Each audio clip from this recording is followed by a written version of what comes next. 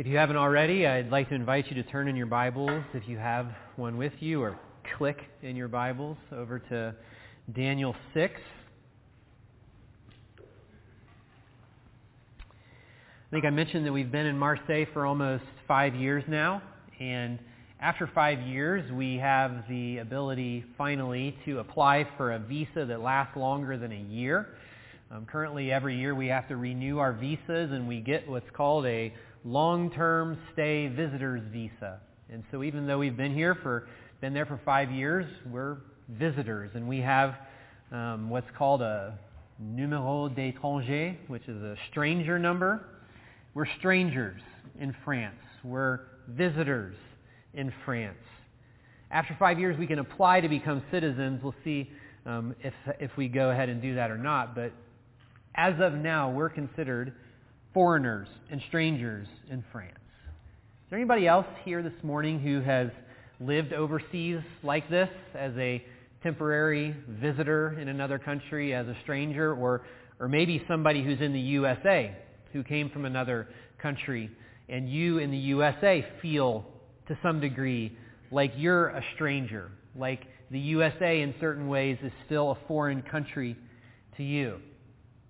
We really love where we live. We love Marseille. We love the diversity of the city and all that is there, but it's not always easy to be a stranger. There are things that are different about the culture of France and the culture of the Mediterranean that are different, very different than American culture, especially when it comes to efficiency and those kinds of things, which can be really frustrating. And there are times where we run into the difficulty of being from somewhere else. And that even includes our ministry efforts and how we're viewed as people coming from the outside and how we can work together in a good way with those who are local to Marseille, which is obviously hugely important. All this would be really different, though, if we were strangers against our own will. We're there because God wanted us to be there, and we want to be there too, but this would be a lot different if we were there against our will, like if we were prisoners of war or exiles. But from a spiritual point of view, Christians are just that. We're exiles.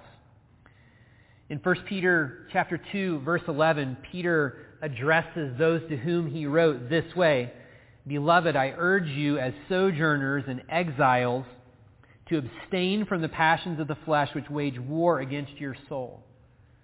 The Bible identifies Christians as exiles in a world that's hostile to our faith.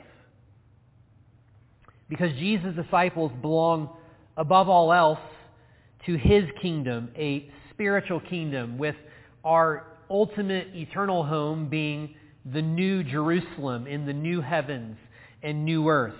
And until then, we'll always be strangers and exiles. No matter what country we live in, we're not fully at home.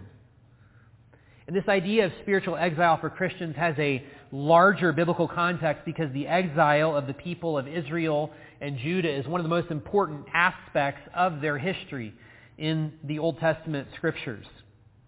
So we need to, if we're called exiles, try to understand and feel what they must have experienced as exiles in the empire of Assyria and then later the empire of Babylon. And the book of Daniel gives us a window into the life of one of those exiles with his 3 friends. I guess that these 3 guys were his friends, at least his colleagues. And we see how Daniel and these 3 friends, Hananiah, Mishael, and Azariah, or as they're often better known, Shadrach, Meshach, and Abednego with their Babylonian names, we see how they remained faithful to God in the midst of some severe trials, severe pressure, and more importantly, how God remained faithful to them. And a key aspect of Daniel's faithfulness to God was his life of prayer, by which he devoted himself to God and trusted in God's care for him through these trials in this difficult context in which he lived. I just finished reading and studying through Daniel personally, and I was struck again deeply by this because I have to admit that my prayer life is not what Daniel's prayer life was like. I'm often more occupied by the responsibilities of my life, what I have to do, getting my to-do list done. Even the to-do list of my ministry that can sometimes push me to neglect prayer and just do stuff. But I want a life of prayer like Daniel had. And here is the message for us this morning from our text of Daniel 6. As exiles in this world, we Christians must cultivate a life of prayer. The first 5 chapters of this book recount several stories that show the faithfulness of Daniel and his 3 companions. And more importantly, God's faithfulness to them. They risked their lives to remain faithful to the God in the face of serious pressure to conform to the cultural context in the court of the kings of Babylon. And God blessed them, and He spared their lives, and He elevated them to prominent positions within the court of Babylon, and used them to communicate His word and to testify of Him to the others around them and to bring blessing into those people's lives. But their lives as exiles in the court of Babylon, as faithful Jews, was not at all easy. But they lived in the grace of God, trusting Him and honoring Him with their lives. This is what we find in the story recounted in chapter 6.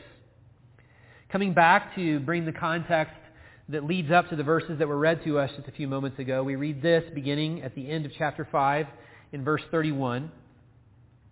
Darius the Mede received the kingdom being about 62 years old. It pleased Darius to set over the kingdom 120 satraps to be throughout the whole kingdom, and over them 3 high officials, of whom Daniel was one, to whom these satraps should give accounts, so that the king might suffer no loss.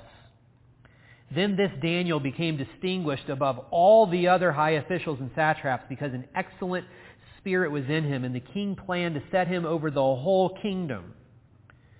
Then the high officials and the satraps sought to find a ground for complaint against Daniel with regard to the kingdom, but they could find no ground for complaint or any fault because he was faithful, and no error or fault was found in him.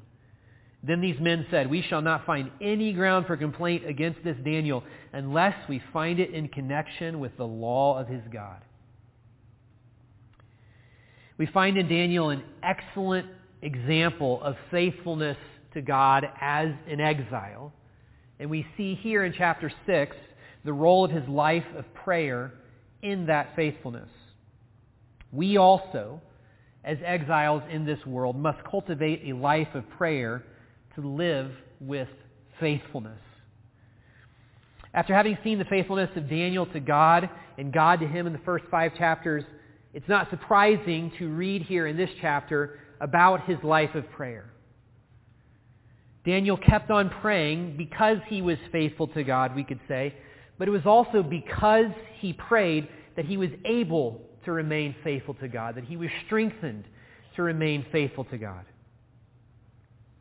He was faithful to God, but also faithful as much as possible, as we see here, to his human authorities. Instead of complaining about his situation in life, having been ripped out of his country and away from his family, he saw this as his calling, his assignment from God, to glorify him before these pagan peoples who did not know God. And by a life of prayer, we too can live with faithfulness to our calling. Daniel's faithfulness in his ministry was recognized by his superiors to the point that he was elevated to be one of just 3 rulers who were over all the other administrators of the empire. And we read in verse 3 again, Daniel became distinguished above all the other high officials and satraps because an excellent spirit was in him, and the king planned to set him over the whole kingdom. Before Darius, in the empire of Babylon, we're now in the empire of the Medes and Persians with Darius. But before him, Nebuchadnezzar, king of Babylon, had noticed this excellent spirit in Daniel as well. as had the queen during the reign of Balthazar, thinking of this spirit as the spirit of their gods. We recognize it as the spirit of the only true God who enabled him to serve with faithfulness and to be a blessing to all these people he was serving. Even the colleagues of Daniel, who were jealous towards him, had to acknowledge his faithfulness. As we read in verse 4, the high officials and the satraps sought to find a ground for complaint against Daniel with regard to the kingdom, but they could find no ground for complaint or any fault because he was faithful and no error or fault was found in him. In reading this verse 4, we cannot separate this remarkable faithfulness and blessing from his life of prayer that we read about a few verses later.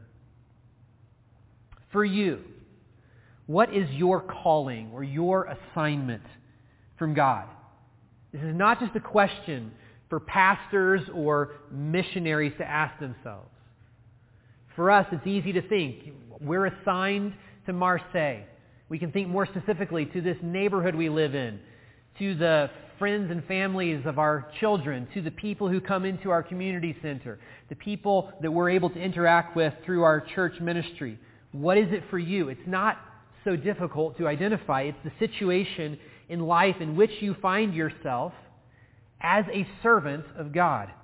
Wherever you are there as a servant of God. The context in which, like Daniel, you too can work to show the glory of God through your life, through your work, through your ministry, and testify of Him to the people who surround you. This includes your family situation, of course, your job, or even potentially your lack of a job, your church, your neighborhood, all things that God has assigned to you as places and situations in which you can show His glory and testify of Him. And there are probably some challenges. No doubt there are challenges in certain aspects of this calling in your life. But you can be a faithful servant of God and witness of Jesus Christ too, no matter what, if you are living a life of prayer in dependence upon God's grace. If you are consecrating yourself to God to glorify Him and to serve Him and work for the furtherance of His kingdom where He has placed you, and if you are trusting Him to give you the grace to do it. Following the words of Jesus Himself, believing His promise and following His instruction to seek first the kingdom of God and His righteousness, and all these other things will be added to you. The things that we would otherwise be preoccupied with and worry about. He will provide these things when we seek first His kingdom and His righteousness. So let's not seek our own interests. And let's not try to do things for God either, without first praying to Him in order to trust Him for the grace that we must have to live for His kingdom. Our text also emphasizes the faithfulness of Daniel to the Word of God very specifically.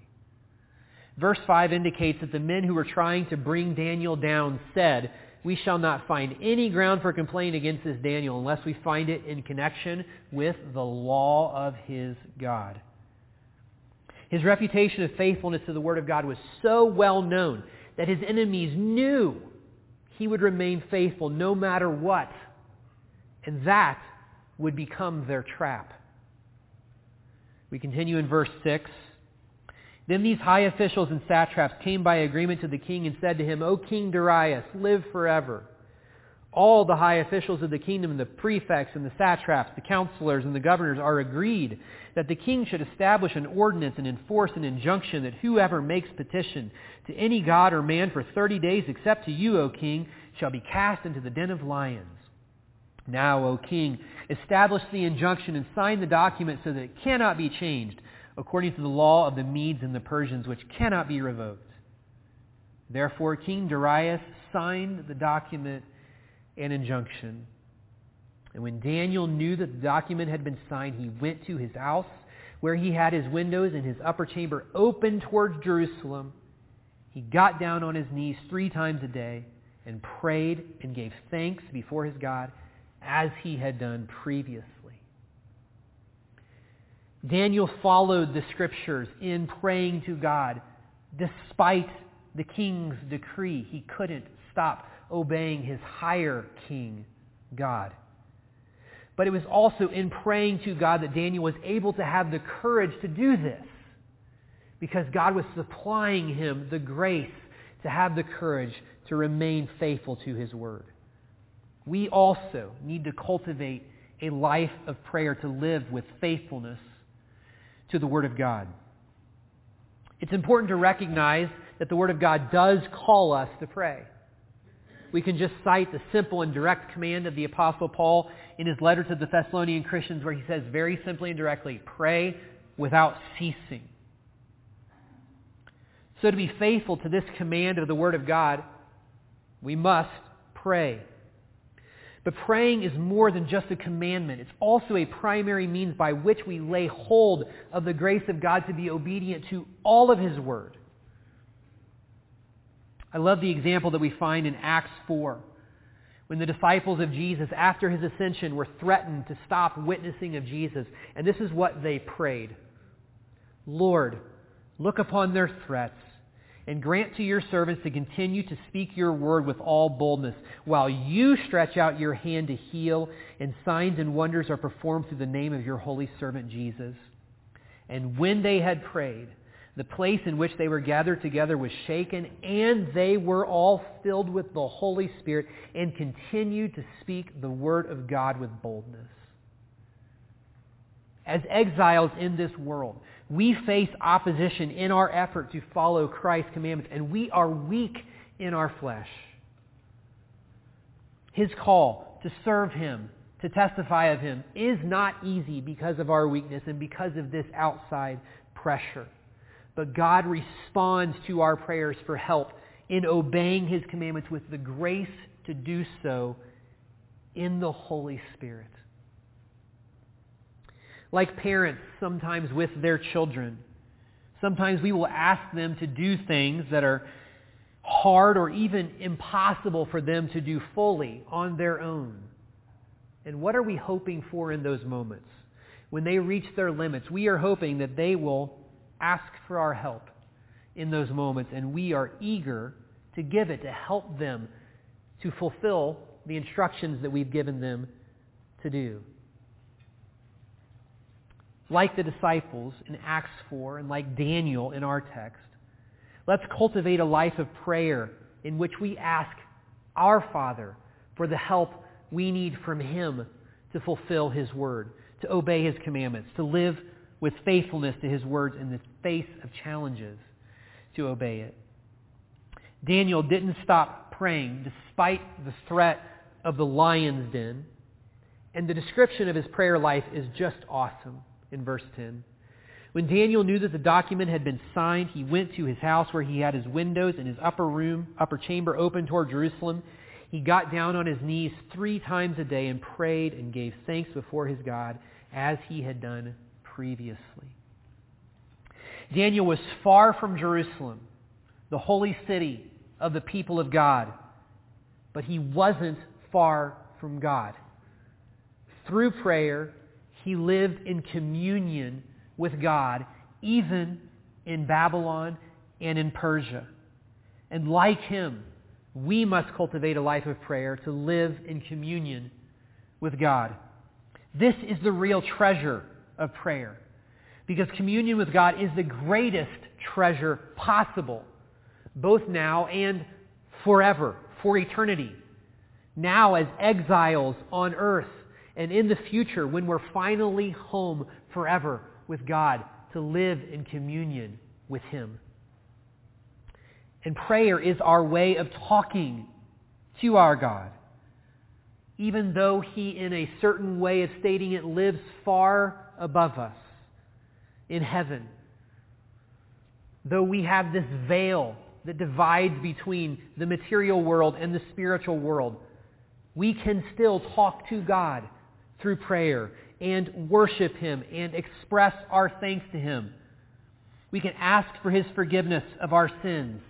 We can ask Him for what we need spiritually and physically through this incredible privilege and gift of prayer. And we cannot live in this communion with God fully without prayer. It's just not possible. And we won't live faithfully as servants of God if we are not, first of all, living purposefully in communion with Him to find the spiritual strength and sustenance we need to obey His Word, to live fruitfully for His glory. Personally, I find that the spiritual practice of reading and studying the Bible is a lot easier for me than the practice of prayer. But listening to God through His Word is only one part of communion with Him. It's like in a marriage. Carissa definitely wants me to listen to her. And sometimes she doubts that I do very well. But she's not super happy if I don't have much to say to her either. She wants to hear from me. This is absolutely amazing, but God wants to hear from me. And He wants to hear from you. God, the transcendent, almighty, infinite, eternal, creator of all, wants to hear from you. And Daniel's blessed life, despite his exile from his country and his people, was due to the fact that God was with him. And Daniel was with God, in communion with God, by his life of prayer. And living with faithfulness to God and living in communion with Him is what enabled Daniel to overcome the trials that he encountered. And we also must cultivate a life of prayer to live with victory over trials. We pick up the story in verse 11. Then these men came by agreement and found Daniel making petition and plea before his God. Then they came near and said before the king concerning the injunction, "O king, did you not sign an injunction that anyone who makes petition to any god or man within 30 days, except to you, O king, shall be cast into the den of lions?" The king answered and said, "The thing stands fast according to the law of the Medes and Persians, which cannot be revoked." Then they answered and said before the king, "Daniel, who is one of the exiles from Judah, pays no attention to you, O king, or the injunction you have signed, but makes his petition 3 times a day." Then the king, when he heard these words, was much distressed and set his mind to deliver Daniel. And he labored till the sun went down to rescue him. Then these men came by agreement to the king and said to the king, "Know, O king, that it is a law of the Medes and Persians that no injunction or ordinance that the king establishes can be changed." Then the king commanded, and Daniel was brought and cast into the den of lions. The king declared to Daniel, "May your God whom you serve continually deliver you."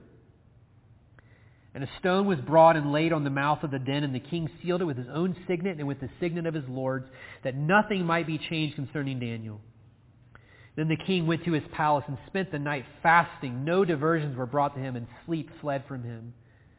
Then at break of day the king arose and went in haste to the den of lions. As he came near to the den where Daniel was, he cried out in a tone of anguish. The king declared to Daniel, "O Daniel, servant of the living God, has your God whom you serve continually been able to deliver you from the lions?" Then Daniel said to the king, "O king, live forever. My God sent his angel and shut the lions' mouths, and they have not harmed me, because I was found blameless before him. And also before you, O king, I have done no harm." Then the king was exceedingly glad and commanded that Daniel be taken up out of the den. So Daniel was taken up out of the den, and no kind of harm was found on him, because he had trusted in his God. And the king commanded, and those men who had maliciously accused Daniel were brought and cast into the den of lions, they, their children, and their wives. And before they reached the bottom of the den, the lions overpowered them and broke all their bones in pieces. Then King Darius wrote to all the peoples, nations, and languages that dwell in all the earth, "Peace be multiplied to you. I make a decree that in all my royal dominion people are to tremble and fear before the God of Daniel, for he is the living God, enduring forever. His kingdom shall never be destroyed, and his dominion shall be to the end. He delivers and rescues. He works signs and wonders in heaven and on earth. He who has saved Daniel from the power of the lions. So this Daniel prospered during the reign of Darius and the reign of Cyrus the Persian. Daniel lived with victory over this trial. And we have to conclude that his life of prayer played a huge role in this victory. But his victory wasn't primarily the miraculous deliverance of his physical life. His victory was, first of all, the victory to have remained faithful to God despite the threat of the lion's den. And we too must cultivate a life of prayer to live with victory through perseverance. No matter what the consequences or results of our devotion to God, we must persevere in faithfulness to Him. And there's no greater example of this than our Lord Jesus Himself. In the Garden of Gethsemane, the night before His crucifixion, facing the greatest possible trial, He persevered in prayer so that He would persevere in faithfulness and obedience to His Father's will. He prayed saying, "Not my will, but yours be done." And the Father answered this prayer in strengthening His Son to endure the cross. Jesus also called His disciples to watch and pray with Him so that they would not fall under their own upcoming trial and temptation. He told them, "The spirit is willing, but the flesh is weak." Sadly, the weakness of their flesh, as is so often the case with me, perhaps with you, won out. And they fell asleep instead of praying. And then they faltered and abandoned Jesus. But Jesus' perseverance in carrying their sins to the cross made the forgiveness of their unfaithfulness possible. He died for that unfaithfulness. This is true for us too. If you have never known this forgiveness of your sins, I invite you even this morning to call out to Jesus for this forgiveness, believing that He died to endure the penalty of your sins and rose again to give you eternal life. And you will be forgiven and you will be granted eternal life because He persevered for you. Let's follow our Savior, our Lord's example of perseverance through prayer. We can't be sure that we will experience a miracle from God every time we encounter a trial. But we can be sure that He hears our prayers, that He will be with us, and that He will strengthen us by His grace to remain faithful to Him. With this assurance, we must pray to our God because He gives His grace in response to our prayers. Daniel's perseverance through prayer itself was a powerful testimony to the king and the others of the grace of God to sustain His people through suffering. But I don't want to take away the miracle from this story. God did it, and it's recorded here in this text to encourage us. We must cultivate a life of prayer too, to live with victory by the grace and power of our God. The only explanation for the survival of Daniel is the powerful grace of God that closed the hungry lions' mouths.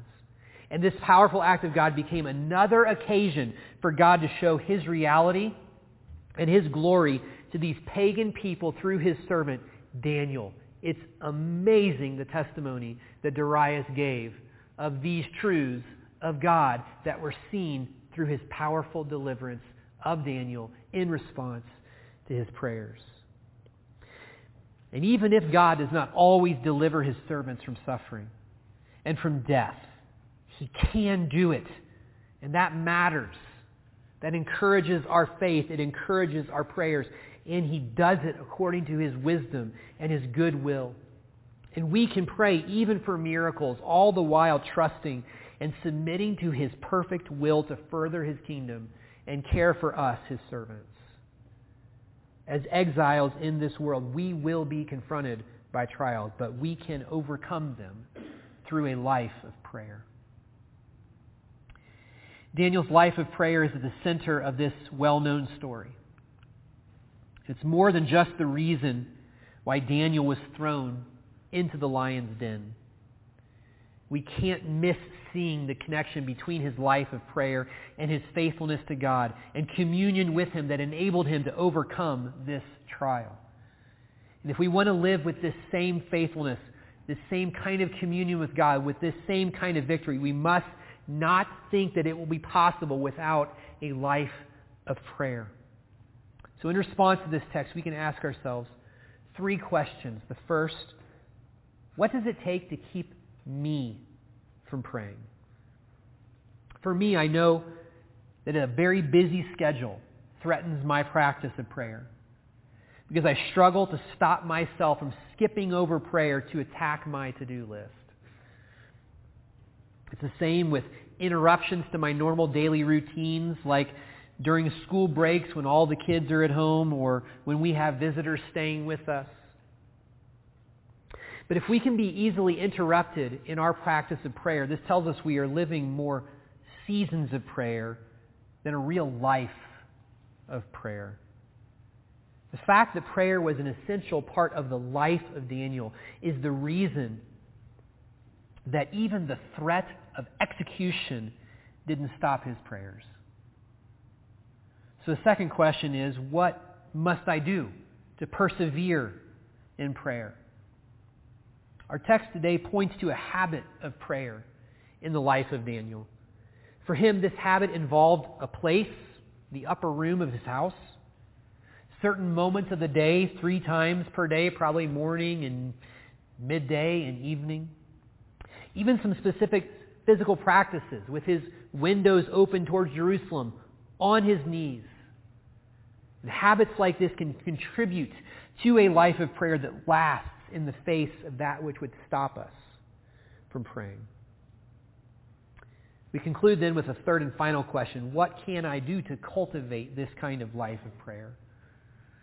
The response to this question begins with a desire for that for which prayer is indispensable and a conviction of this fact.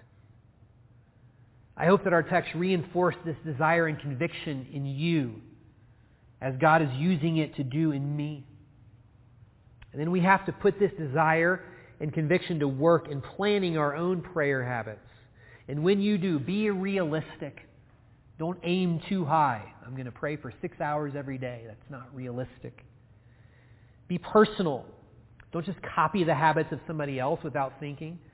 Think about yourself, your own personality, your own situation in life, your own schedule, and then be practical.